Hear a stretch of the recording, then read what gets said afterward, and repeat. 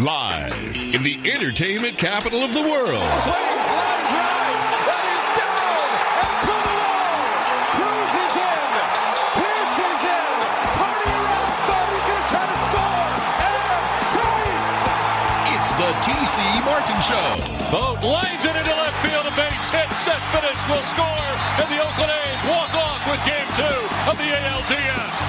It's time to get your daily prescription from the doctor, T.C. Martin. And Turner in the air, center field, that ball's hit well. Martinez on the run, this is way back, and it is gone! It is a walk-off home run for Justin Turner! The doctor is now in. All right, hour number 2 here on the show on this Wednesday. T.C. Martin Ballpark, Frank with you. The June swoon, the dog days of summer. It's baseball, man. I feel good. Get ready to go back to the ballpark. I'm excited. It's been a long time because you know how I love baseball in the summertime. I'm talking about going to the parks. Love it. Ivy's turning green and the Cubs are on a losing streak. It's summer in Chicago. Yeah, just like the 70s and the 80s, right, man? Except maybe for 1984. Wait till right? next year. Yeah. You know how many times I heard that in my life growing up as a kid? Yes. But I don't know about you, but I didn't mind it. You know, it was like, I didn't either. It made them the lovable Cubs. Right. And again, now I'm not a diehard Cub fan. I'm not my brother and my best friend are diehard Cub fans. So it never bothered me. In fact, when they finally won, I'm like, well, now they're not going to be as lovable to everybody. True. It's like when the Red Sox won. Then Red Sox Nation came and everybody despised them. It's like the one thing you had going for you was that everybody loved you because you never won. You were Charlie Brown on a major league platform. Let me pose this question to you. Okay, so the Cubs' success.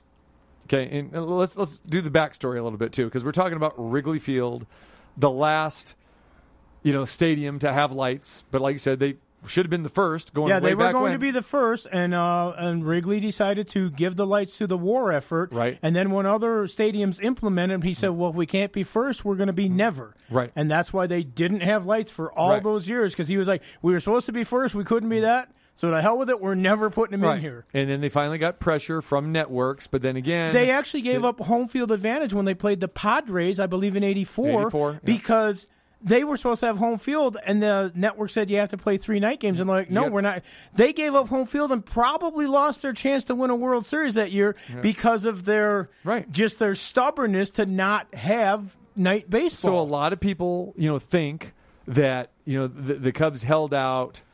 for that tradition, that sort of thing, and they got pushed by the networks. But then there was that talk too. It's like, well, the Cubs are playing great in May and June, then July, and then here come the dog days of summer. Well, they're playing too many day games, and that argument was out there for all this time. So I'm just, the question that I have here, just again, food for thought, if we're talking about it.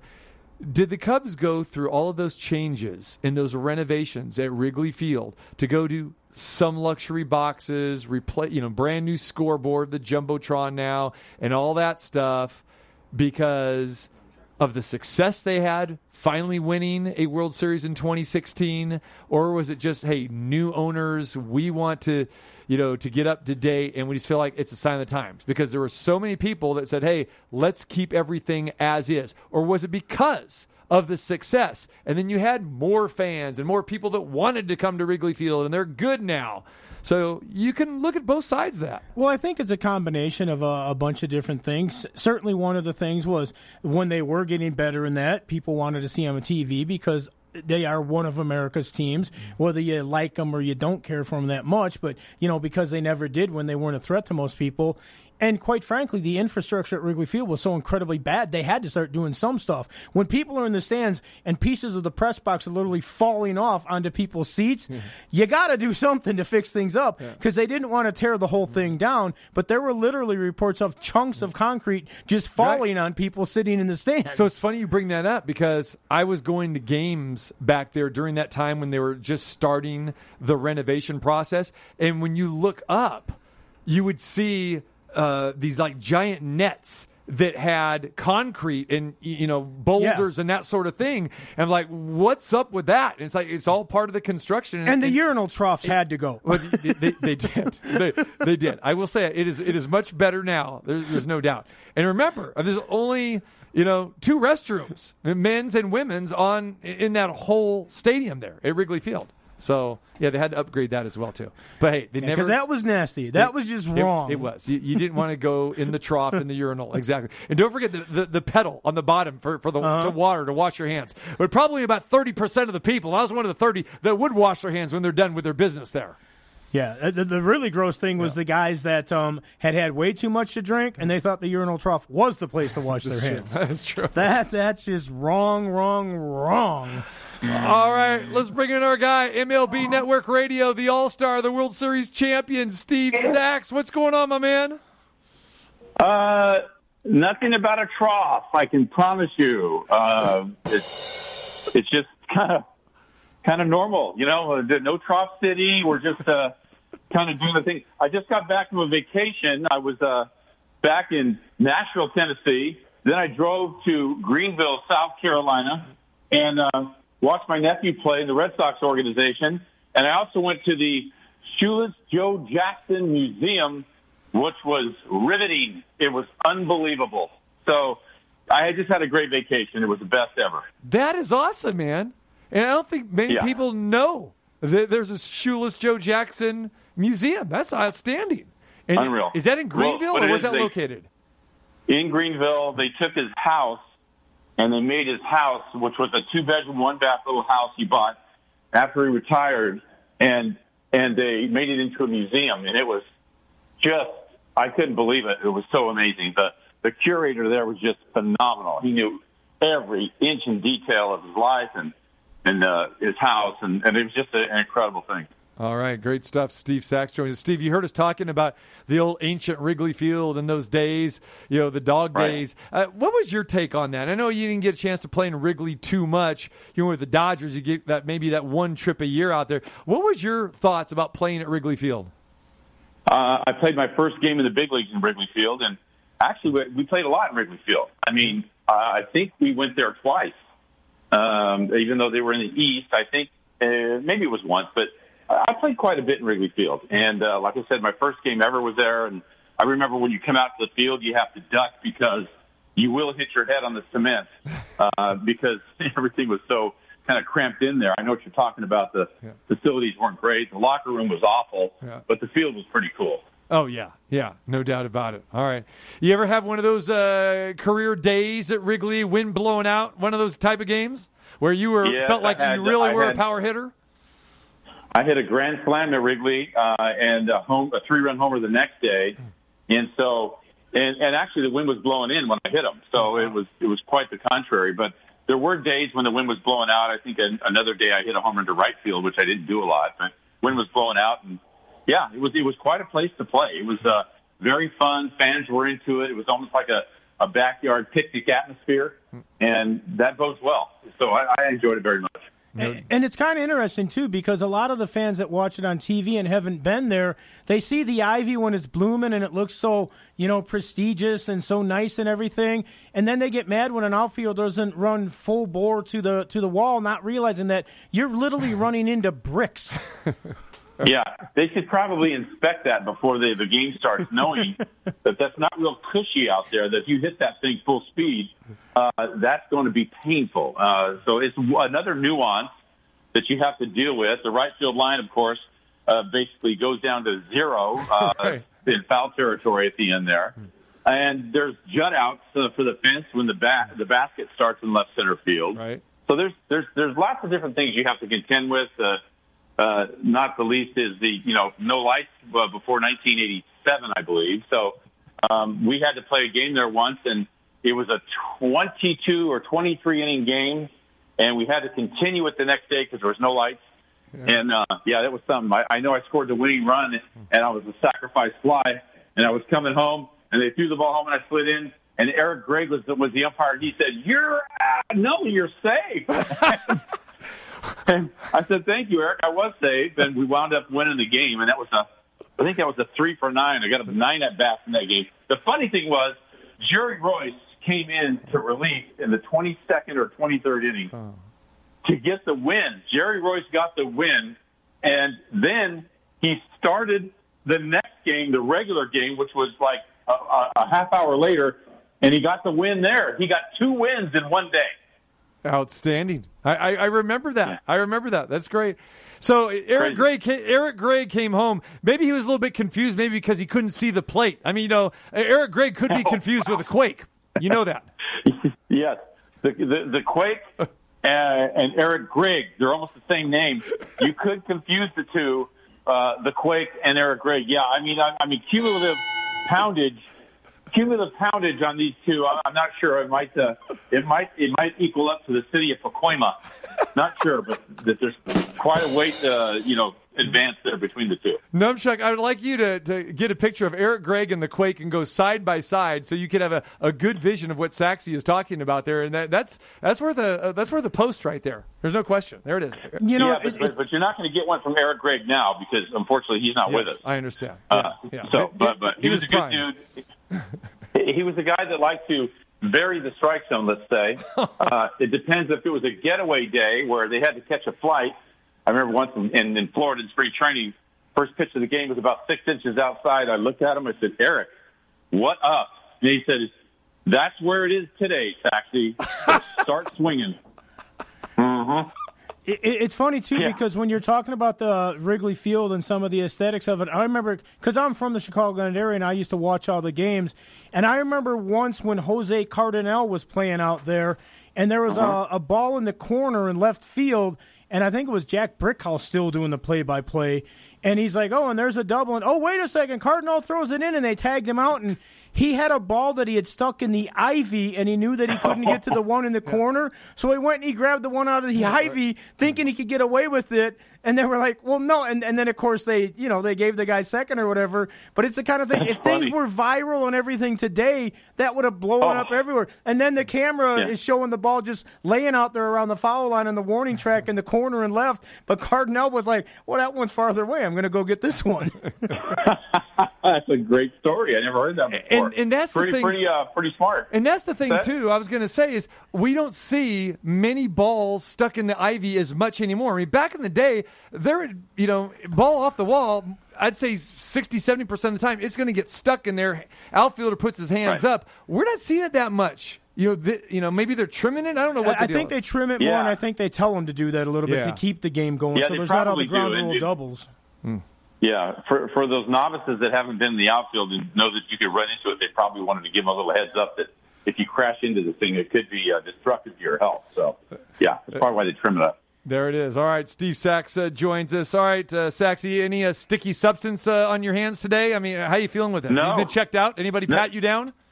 Yeah, you walk out into the field today, it's like your TSA at the airport. They make you get half stripped down there. This is an all-new low for baseball. I thought baseball was bad when it went on therapy, when they had to, change all the rules because somebody might get hurt. And now this is an all-new low where they have to go out and inspect you going on the field. Tell me something. Can you tell me what the answer to this is? Wait for it now. Why do they have to inspect you when you go out to the field and when you come off the field? Is there some little leprechaun that sneaks onto the mound that we don't see that loads you up with sticky stuff before you go back in the dugout? Weren't you just checked when you walked out to the field? Mm-hmm. I mean, is this magic stuff? I don't know what they're doing and why they got to check you twice. This is absurd.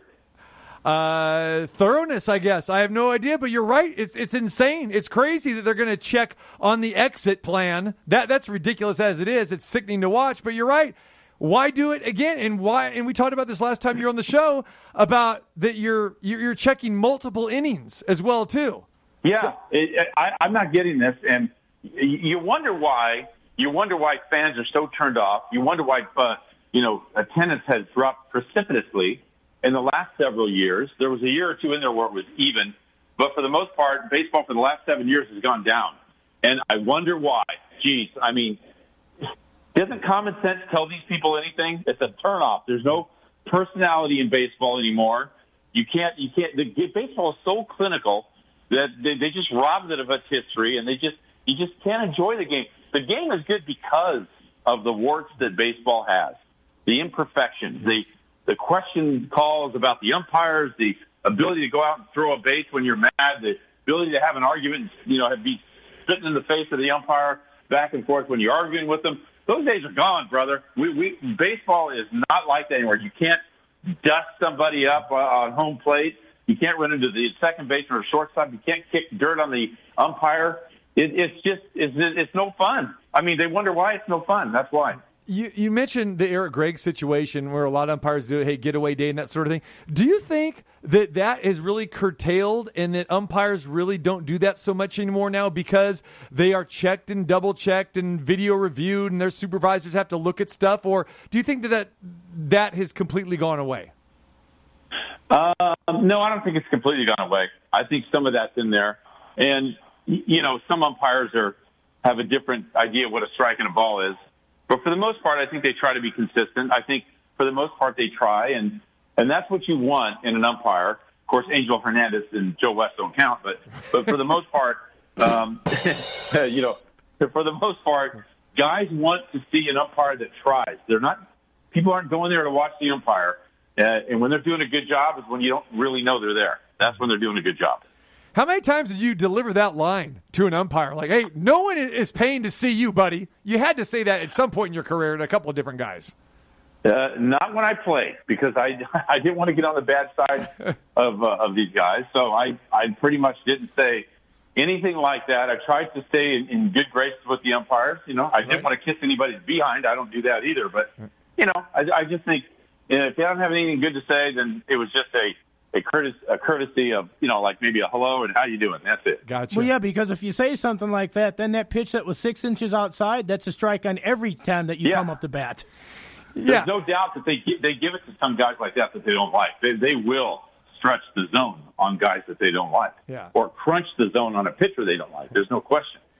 Saxy, we're talking about the Cubs here in Wrigley Field. What's the deal here? 11 in a row the Cubs have lost. Yeah. What's wrong with this team, man? Break it down. Well, watch the for sale sign pop up in the front office of the Cubs. That's what's happening. You got three main guys that are there: Rizzo, Baez, and the other one is Chris Bryant. Yeah. These three guys they tried to do deals before. They tried to get extensions earlier. Cubs weren't biting, so there's some animosity in the hearts of these three young guys. They're gone to free agency. There's no way. Their best option right now is to trade these guys as soon as they can and get something in value back if they possibly can, because they're hitting the free agent market. Changing gears a little bit here, the news. Wait, let me say one more thing too, TC. When you talk about breaking down what's gone on the team, actually the bullpen is about the only bright spot on the Cubs. The bullpen's been sparkling this year when they've had a chance. The other side of it is the starters have not been good. You see Jake Arrieta has an ERA of almost 7, and it's been over a number of starts where he just hasn't been able to get it together. And that's one of the reasons why you see the Cubs where they are. They have a lot of swing and miss in their game. Sometimes they have lapses. You saw what happened with Javier Baez early in the year, forgetting how many outs there were. So there's some inconsistencies definitely with this team. Yeah, no question about that. Well, maybe one of the feel-good stories, one of the few feel-good stories, I guess, if you want to call it that, is Ohtani and what he's done, not only with the 32 homers, but pitching and being an all-star as a pitcher and a catcher. What is your take on Ohtani, and what do you think of his game, maybe specifically as a pitcher, because we've seen him have some rough outings as well, too? Well, he is an all-star pitcher this year when you add them all up. Yeah. He's had a really good year as a pitcher. He's kind of throttled it back a little bit where he doesn't go out there and strike everybody out. He pitches to soft contact, which is great. He's been able to implement a tertiary pitch. And for you people that live where I used to grow up in Arlington Oaks, that's a third pitch. And that's the fastball that's up in the zone, a tremendous splitter, and a great slider slash curveball that now has some bite and depth to it, where he's able to get these guys out. So very effective as a pitcher. His hitting is off the chart. Every time he comes up, it's a possible home run. 31 home runs this year. He can take the ball middle in and hit the ball out to the opposite field, which is astonishing how he hits that ball away are in and he can hit it away, that means he's waiting on the ball, letting it travel, and still able to hit it out of the ballpark, the opposite field. That's a crazy thing. And watch him run. Oh, my gosh. He's one of the fastest guys in the league. This guy is loaded. He's slathered with talent. It's ridiculous how much talent he has.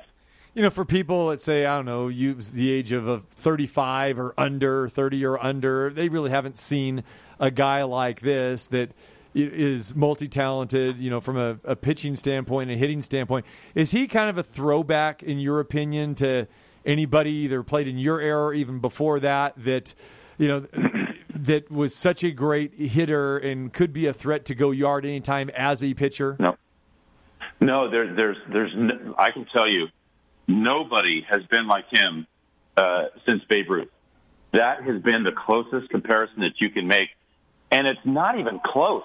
There's nobody remotely close to what Shohei Ohtani is doing besides Babe Ruth. And, of course, Shohei Ohtani is no Babe Ruth, but there's been nothing since him that can measure up to any of the successes that Shohei Ohtani has had. It's astonishing that we're able to watch. I hope if he's a comet that streaks across the sky for 5 or 6 years and able to do that, I'll take it. I want to see him do both. And, you know, if something goes, like his arm goes again, he can just be relegated to a hitter, and he can do that. But he's always going to be able to hit. And that body of his where he can run as fast as he does. I don't know if you've seen him run from first to home or first to third. The guy runs like a gazelle. He's really fast. Sax, let me ask you this. Did you see this coming with him? Because all the hype about him coming over from Japan, but we've had a lot of hype, you know, with Matsui, Ichiro, and guys like that in the past. Did you think that we would actually be seeing what we're seeing here? Well, I thought that something might ferret him out where he wouldn't be able to pitch as well, or the hitting might not be consistent. But it's, you know, when we saw him pitch, right before he had the Tommy John surgery, there was a few games in there he pitched where his stuff's electric. I mean, and he was basically doing it with two pitches, the fastball and the splitter. And you thought, God, this guy would be really great as a reliever because he's got just basically two pitches that are electric, you know. And now he's developed the third pitch, and so everything is as good except better now because he's got more command. Yesterday in his game, he didn't walk anybody, and he was all over the strike zone. He only struck out 4, but he had a lot of stop contact, and that's because he's able to augment his repertoire. And so, you know, this guy is really going full circle. He's got a great idea on command, and he knows he doesn't have to strike everybody out and still be really effective. 7 innings, I think he went 7 or 8 innings yesterday and didn't walk anybody. That's a great sign for Shohei. The fact that he does come from Japan, has that helped in his development in a certain way that if he was from the United States, that would he get the same opportunities with, you know, if a guy's that good of a pitcher, maybe coaches wouldn't have been as apt to put him in and let him play on a day-by-day basis? Or would they have said, well, you're not going to pitch and you're just going to be a right fielder? Or is his talent just so off the chart that you would have had to be an idiot not to try him out in both positions? Yeah, it's the latter, not the former. And I think the fact that he comes from Japan, the work ethic in Japan is demonstrated in the fact that these guys are all about reps. And I think that's what Shohei needs is a lot of reps in order to put all this talent in their productive boxes and really let it go. Because, you know, you got to separate really the two. Okay, now what you're doing, you're just pitching. You got to it's all about a mental thing. And then when you go to hit, that's of course a whole different strategy, and it's all really tough mentally. And I think that's one advantage maybe that the Japanese players have is they have so many reps that, you know, they'll go throw a game, and after the game they'll throw a bullpen. You know, so you don't see that happen here, but over there they do that, and I think that really helps him being a two-way player. All right, Steve Sax joins us. Steve, let me leave you with this here. Trevor Bauer, the Dodgers, that situation there. We talked about when this news broke last week about the sexual assault, and then Dave Roberts initially came out and said, well, hey, we're going to let Major League Baseball do their diligence, but we're going to, you know, still start him. And this was last week. They said on Sunday. Then they came back a couple days later and say, well, no, we're not. Now the Dodgers have canceled his bobblehead night on August the 19th. I guess they pulled his merchandise. Give us your thoughts about Trevor Bauer and this story. Well, I'm kind of in the camp of let due process make its way, and that's the fair way for both sides. Yep. Obviously, these allegations are startling and they're shocking. And I just want to see due process do it the right way, and everybody's entitled to that. He is, and she is too. And so let's just let it play itself out. But I think the Dodgers are doing the right thing to pull everything. And baseball MLB has their own investigation that they're doing as well, besides the feds. So there's going to be a very thorough investigation, and that's what we want. We want this thing to be very, very thorough investigation. But I think it was good to pull him off and let this investigation make its course, and then I think we'll have better chances to comment on it. But I can just say that the allegations here are absolutely shocking. We know that the motto in this country is innocent until proven guilty. We know that the court of public appearance isn't always necessarily that way. If he is found innocent of these charges, or that it was consensual or whatever they find, and he does get to come on the mound and pitch again, what's life on the road going to be like for him? Because I'm sure that he might get some love at home, but there's still going to be people on the road that even if they say that he didn't do anything wrong, they're going to make it sound like he did. Well, yeah, and that's the way it is when you go into opposing ballparks. They're not going to give you the benefit of doubt for anything. And again, I don't want to go into it because I don't know about it. I only know what I've read, like everybody else in the U.S. has read, and I want to see the full investigation go complete full circle, and then we'll have a better chance to give our opinions. My opinion right now doesn't mean anything because there's an investigation going on, and I think that's the best way to do it. All right, great stuff, man. All right, Steve Sax, when is the podcast launching? Yeah, we are going to be launching, I believe, in 2 weeks. And we're going to have some unbelievable guests on here. I don't want to say it too soon because we're in the midst of confirming them now, but it's going to be great.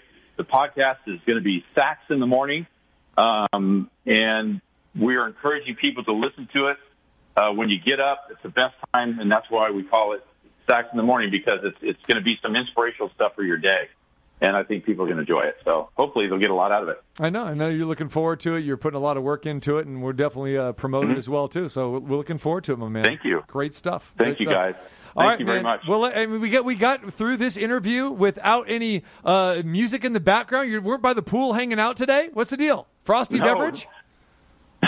When you get back from vacation, you got a lot of stuff to catch up on, and that's where I find myself today. But maybe tomorrow. There you go, brother. Now, Sax in the Morning, that's not going to be a Zoom podcast from the hot tub, is it? Right now, it's all audio, but by next year, we're going to be video too.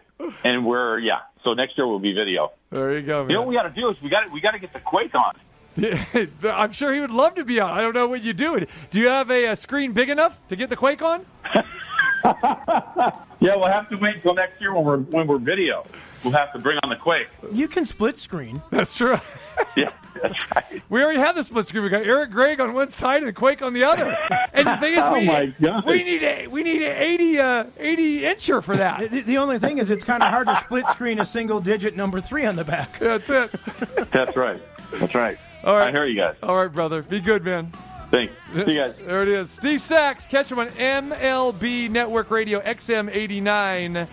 And he's on about 3-4 times a week, kind of whenever he feels like it. But no, you catch him on a lot at nighttime after the games there. Great analysis. And, of course, one of our regulars, longtime friend. Great job. I'm a little jealous right now. Yeah.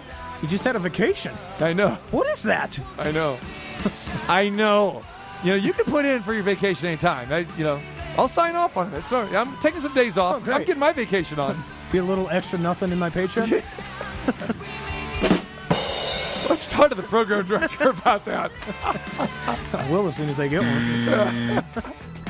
Really? Another radio station without a program director in this town? That's kind of strange, doesn't it? Say it ain't so, Joe. Oh. Say it ain't so.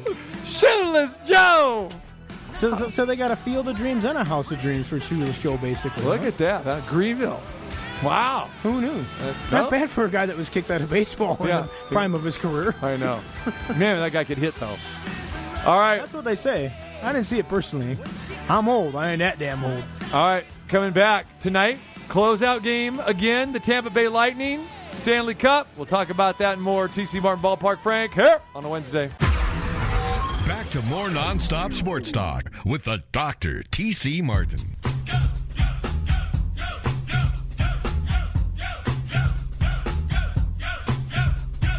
1990, Sharp Rock jumps upon the scene with a lean and a pocket full of green. The green doesn't symbolize I made it on the top, but RoboCop last year was a shock. Chop Rock! Chop Rock's made an appearance. You gotta love it. Why not? We're talking about the Quake, Eric Gregg, Numchuck, Numchub.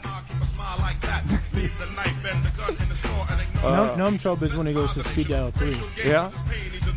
He hasn't mentioned Speed Dial 3 lately. Well, times are hard. Were you only going to Speed Dial 3 during the pandemic, Numchuck? That was it? Okay. For those that are wondering what Speed Dial 3 is, Numchuck has the local massage parlor on Speed Dial 3. There you go. So we used to get an update with that all the time. Not so much anymore. All right. How about this update? Our good friend, and I use that term loosely, TJ Reeves from Tampa Bay, who is, I believe, got his Lightning gear on already. I don't think they're going to allow him in the press row wearing his Lightning jersey to the Amalie Arena or whatever the heck they're calling it. There's Tampa Bay Lightning going up for a closeout tonight. Is he bolting from the Rays game to the Tampa Bay Lightning game? I think that's what's happening because I just got a text from him saying, we have a no-no in Tampa Bay today. It's funny how I start doing the voice. I start doing guys' voices. No, we're not getting him on today. He told me he's at the amusement park. What's the amusement park there in Tampa? He was taking advantage of it because they had the hurricanes, so they've been closed, so no one wants to go out. So he thought, okay, I'll go out today, take the kids, it'll be less crowded. So anyway, yeah, thank goodness he's not available. But anyway. It's less crowded because half the rides are closed down. Exactly. Right. Okay. Still kind of wet, too. So anyway, he texts me and says, there's a no-no going on in Tampa Bay. So, as we say in the NFL, upon further review, the Tampa Bay Rays are leading 4-0, and there's no hits in the game for the Cleveland Indians, the Tribe, their opponent. First of all, it's a 7-inning game. Okay, no hitter then. So see, right? So we're on that page. So not official. So this isn't women's softball. Right. So there's nothing wrong with women's softball. No, not at all. But women's softball plays 7-inning games. Right. So Major League Baseball, you play 9-inning games, so it's not a no-hitter. And then here's the other part. They've used 5 pitchers. So what, each pitcher already goes like an inning and a third or an inning and 2/3 max or something? Yeah, so here you go. You've got, let's see, McHugh started. He went 2 innings. Oh. Fleming went 2 2/3. Castillo comes in and gets 1 out. Whistler's mother, went 1 inning, and Fairbanks has gone 1 inning. Do the math here. So what inning are we? Oh, it's a final. It's 4-0, 7-inning. It's not a no-hitter because it's a 7-inning game, and they use 5 pitchers. Stop with that nonsense. Yeah, that's really kind of begging and reaching for a no-hitter. You know, like you said, it's a combined. Now, if it's a 9-inning game and you have 5 pitchers, it's still a combined no-hitter. But it's a 7-inning game. That's not an official no-hitter. If you can lose a no-hitter because you threw 9 no-hit innings and then you give up one in the 10th or 11th, then you certainly shouldn't get one for only going 7. So obviously he's listening. So the text just came in. I call it Champa Bay, brother. Champa Bay, what? You got a victory. You got a 7-inning victory. Over Cleveland. Yeah. Jeez. 5 pitcher. What is wrong? See, these are the days. As a manager, Kevin Cash, you go ahead and you use one guy to preserve your bullpen. You're playing a 7-inning game. So you go in, you take one of your guys. Maybe he's your 5th starter, 6th starter, so whatever. They have another game tonight? Throw him in. Yeah. Or that was the second game because they played. Yeah. Okay. So what happened to the first game? Did they end up splitting? Let's go check this out. So 4-0. Did they have double no-nos? They swept. They won. Yeah, they won 8-1. The final it went 4-0 and 8-1. There you go. In 2 7-inning games today. So the point of the matter is, You got games like that. You want to preserve your bullpen. You don't want to keep throwing these guys out there. You're going to need these guys. Games like that, especially when you're in an 8-1 game, have your starter go all 7. He's going to be able to come back on regular rest. And let's go look at that 8-1 game, because we saw what he did in the 4-0 game. How many pitchers did the Clown use in that one? 2 pitchers in game 1. Okay. So Michael Wacha went 6 innings and brought a guy in for the 7th. And why did you need to bring a guy in for the 7th? Was Wacha tired? I mean, you're ahead 8-1 going to the 7th. The guy can't get 3 more outs? Guy gave him 1 run on 4 hits. I don't understand managing. I just don't get it. And that's another thing. You got a closer, and you're in a close ball game, and you're playing a division opponent.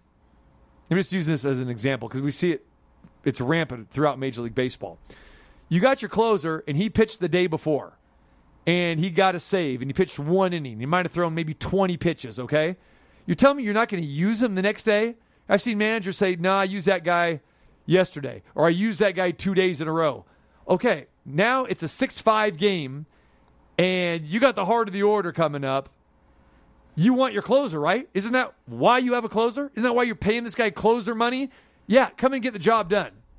Bring in some other ham and egger, and now you lose the lead, go extras, lose the game outright, because you had the guy that you wanted for that specific situation. Yeah, he pitched yesterday. Yeah, we'll sacrifice this game. Because remember, there's a big difference in most Major League bullpens. You got starters, then you've got your closer, which is your best reliever. Everybody else is garbage. And the only guy on the team that can drink coffee. Right. Right. And, maybe you got a setup guy. But we see these managers going with the middle relief guys. Well, I'll save my closer today. He's middle relief for a reason. He's a minor league guy. These middle relievers bounce back and forth to the minor leagues. Yeah. So you're saying he's basically in the majors because you have to fill the roster spot. Yeah. Wacha had 90 pitches. Who cares? The guy's not going to pitch again for probably 4 or 5 days, right? You got an 8-1 lead. He's got 90 pitches. I'm going to bring somebody else in. And you got a doubleheader an hour or 2 later. You're going to need these guys. So what you're saying is, okay, obviously I'm going to pitch Wacha in the nightcap, but that guy who's pitching that last inning, I'm not going to use him the next game. It's silly. I'll tell you what, personally, I think it's more impressive in baseball today from the early action we've had that Ohtani hit his 32nd home run today, right? Than that they got a combined no in 7 innings. Yes, Ohtani. It's what is that? The participation ribbon no? He surpasses Hideki Matsui, right? As the current home run leader. Yeah. Japanese. Oh yeah. For Japanese hitters in Major League Baseball, right? Especially this time. That's impressive. 32 home runs for Ohtani. Oh, and by the way, the Angels still stink, right? Well, I don't think they're doing great, but no, they stink. Yeah, I'm winning 5-4 today. Yeah, they're winning. But there's still time to blow it, though. Yeah, but in the big picture, when you look at the American League, the Angels, well, they're 5 games out. They're 43-42, 9.5 behind the Astros. 9.5, and we're not even at the All-Star break yet. So there we go. Yeah, I'm looking forward to the All-Star game. I'm not looking forward to the strip search and all other nonsense. What's going to happen? We go extra innings, is that what we're doing? We are going to play 9 or we're going to play 7. Because, we should conserve everyone's energy. Maybe we should only have a 7-inning game. Well, we know if it's a no-hitter, it will definitely be combined. I'm being sarcastic, of course. Yeah, right. This is true. Because there will be several different pitchers used. We go 10th inning, we're going to go softball rules, though, right? Run around second. Do it during the regular season, right? Maybe they do it after 8 now because it's the 17th will end and extras start counting at 8. And then, of course, everybody's got to play. Oh, yeah. Got to get them in there. Yeah. So, and then hopefully it doesn't go extras because then you run out of players. Run out of pitchers, right? You have a left fielder come in and pitch in the 11th or 12th inning. If they want to make sure that everybody plays, maybe they should have a re-entry rule. If you're taken out after the 2nd or 3rd inning, what the hell? You can go back in again later on. I'm in there changing everything else, and it's an exhibition, right? Well, if we're going to softball rules with that, softball has re-entry, so there you go. What if Ohtani starts on the mound, goes a couple innings, then they sit him a couple, and then they put him in right field. That'd be a re-entry rule thing. No. That'd be creative. Because I'm saying if he started as a pitcher right. and then they literally took him out when the pitchers changed and he wasn't in the lineup as anything else, but then they re-entered him as an outfielder. Well, yeah, but you know that he's hitting while he's pitching. I mean, that's his strength. No, but I'm saying after the second inning, after 2 innings of pitching, they're taking him out, so he wouldn't be in the lineup to hit anymore. I'm just saying you're using a bad example because it's Ohtani. Now, if it was some other pitcher who has no value as a hitter, No, I know that, but I'm saying, Ohtani would be the one that you could do it with. No other pitcher you would think about doing it with. He would still technically be out of the game for the innings he wasn't playing. If the pitcher spot came up, somebody else would hit it. Wouldn't be him, and then you put him back in like the 7th or 8th or something. Right. In the outfield. Right, but he's hitting not in the pitcher spot. You know what I'm saying? I mean, if he's pitching, he's hitting. So whether he's hitting 2nd, 3rd, 4th in the order or 9th, in that matter, if he's pitching, he's still hitting. He's never coming out of the game. That's my point. I don't know if that's what you meant or something different. But if his place in the batting so order you're saying comes that up, Joe Madden would replace him. Which yes, he would replace him. Right. That's what I'm saying. If he wanted to get creative and show that it's really an exhibition, you literally take him out, let him rest, have a couple hot dogs. He doesn't have to be Joey Chestnut on the bench. He wouldn't eat hot dogs. He goes, would he eat hot dogs? Or would he eat some sushi? Kobayashi was pretty good at it. Yeah. I don't know. I don't know the man's dietary regiment. You must. You said go have a couple hot dogs. Well, it's a baseball thing, isn't it? So, again, I'm not trying to destroy your point here, but we have seen Ohtani, because Madden does not want to take out his bat, we have seen Ohtani pitch a game and then go play the outfield. No, and I get that, but I'm saying in this particular game, do it something different just to have controversy and get people talking about it. There you go, controversy. How about controversy? Do we have any controversy in this Stanley Cup final? We've got Montreal got a game, which I think we're kind of semi-happy about that because we're thinking maybe if they could get Game 5, which I don't know if they will, then maybe we got something to talk about. 3-0 series, then it goes to 3-1 because they got Game 4 on their home ice at the Bell Center. But I think everybody firmly believes, and the betting numbers back that up as well too, that everyone's going to the window with Tampa Bay. But it's hockey, and you still got Carey Price. He did show up last game. Yeah, I mean, Carey Price show up could first get 2 games, hot. though. I mean, Carey Price is, first 3 games. He's one of the better goalies in the league. You know, the funny thing is, you said everybody was happy in a lot of ways. I think a lot of people in Tampa were happy because if they get a chance to go to the game tonight now, they have an opportunity to see their team win on home ice. And I don't think the players care about that. They just want to win the Stanley Cup. But for the fans, it is a little bit more special if you can be at the event. Totally. I mean, T-Mobile Arena saw a Stanley Cup presented. Unfortunately for VGK fans, it wasn't to the Vegas Golden Knights. Yeah, and VGK fans didn't mind because they were still in the honeymoon phase and it was fine. And we were there. Oh, yeah, it was still the magical season. And everybody hung around. If you remember that, everybody hung around for the most part. Unfortunately, I was over at Beer House. Yeah, that's right. You got relegated in the 3rd period. Yes. You got a red card at the end of the second intermission. I had the worst deal in the media. Yeah. Okay, Frank. Can I paint the picture? Time for the money time. Get the hell out of here. Paint the picture. Go watch it on TV. Oh, by the way, if you hear the horn, then let fans know that in about 7 seconds there's going to be a goal scored here. So this guy next to me, he had his media seat next to me. I remember for the very first game, first season, and we're at center ice. Now, of course, we're in the media section. We're kind of high up, but still, we're center ice. And this guy never sat in his seat. I'm talking about VGK Frank here. Never sat in his seat. I said, you've got a spot here in the press box. And he would do the pregame show, like down on the concourse or whatever. But it didn't make sense for you, I'm speaking for you here, and I'll let you, chime in whenever you want, about never taking his seat because he was relegated to leave the arena after the second period because he had to go do the postgame show a half mile down the road. Well, but it wasn't just that.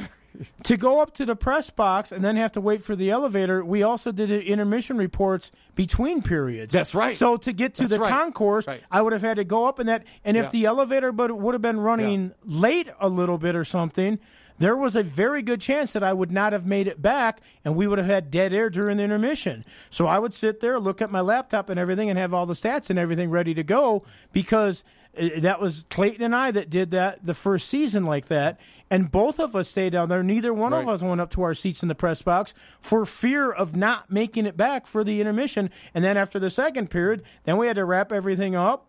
Our engineer had to get everything up, and then we had to break down and go over to the beer house and literally watch it on TV while everybody else was out there either in the stadium or watching on the big screen. I'd watch a little bit of it from there. And you'd miss some of the action occasionally, too. But I mean, I tried to time it all the time. And I mean, I would see them on the TV screens, but it was not ideal. But they had Coca-Cola in the press box. Remember who the guy was that would deliver you Coca-Cola and popcorn as well, too? There was a couple people that bring it to me. Yeah, you brought some sometime, but no. Nobody made their way from the press box to go all the way down there during the intermission. Oh, you mean during me. the intermission? Except me. Okay, yeah, during the intermission, yeah. There you go. See, I was thinking about you, man. See? I appreciate that. No one else is thinking about you, just me.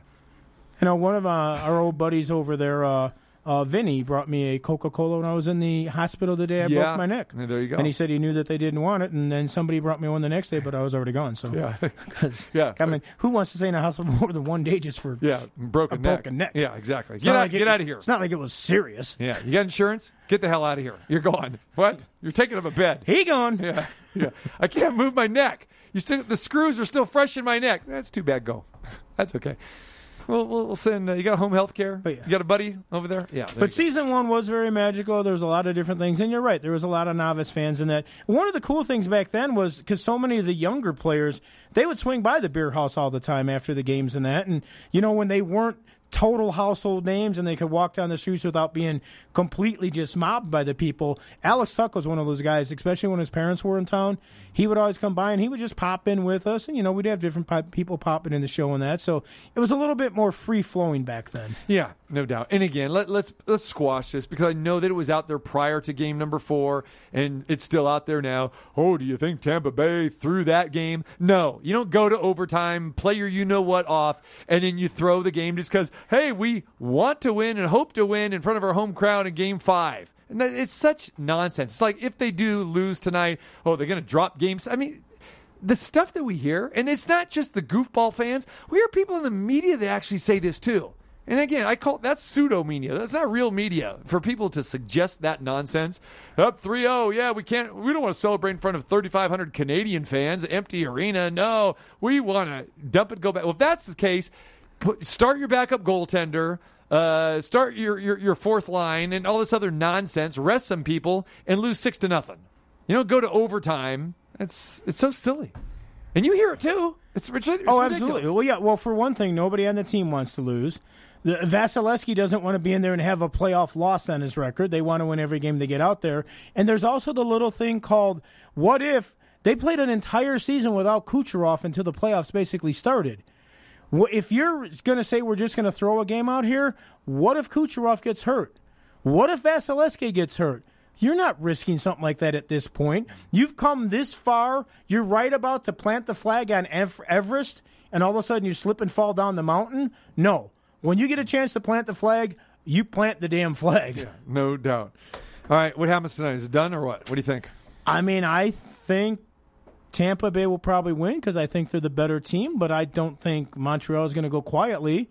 And not to sound like a broken record, but if Montreal wants to win, they need to score early. They need to keep it close. They need to be either on the lead or right there, because if it gets out of hand, Tampa Bay's not calling off the dogs.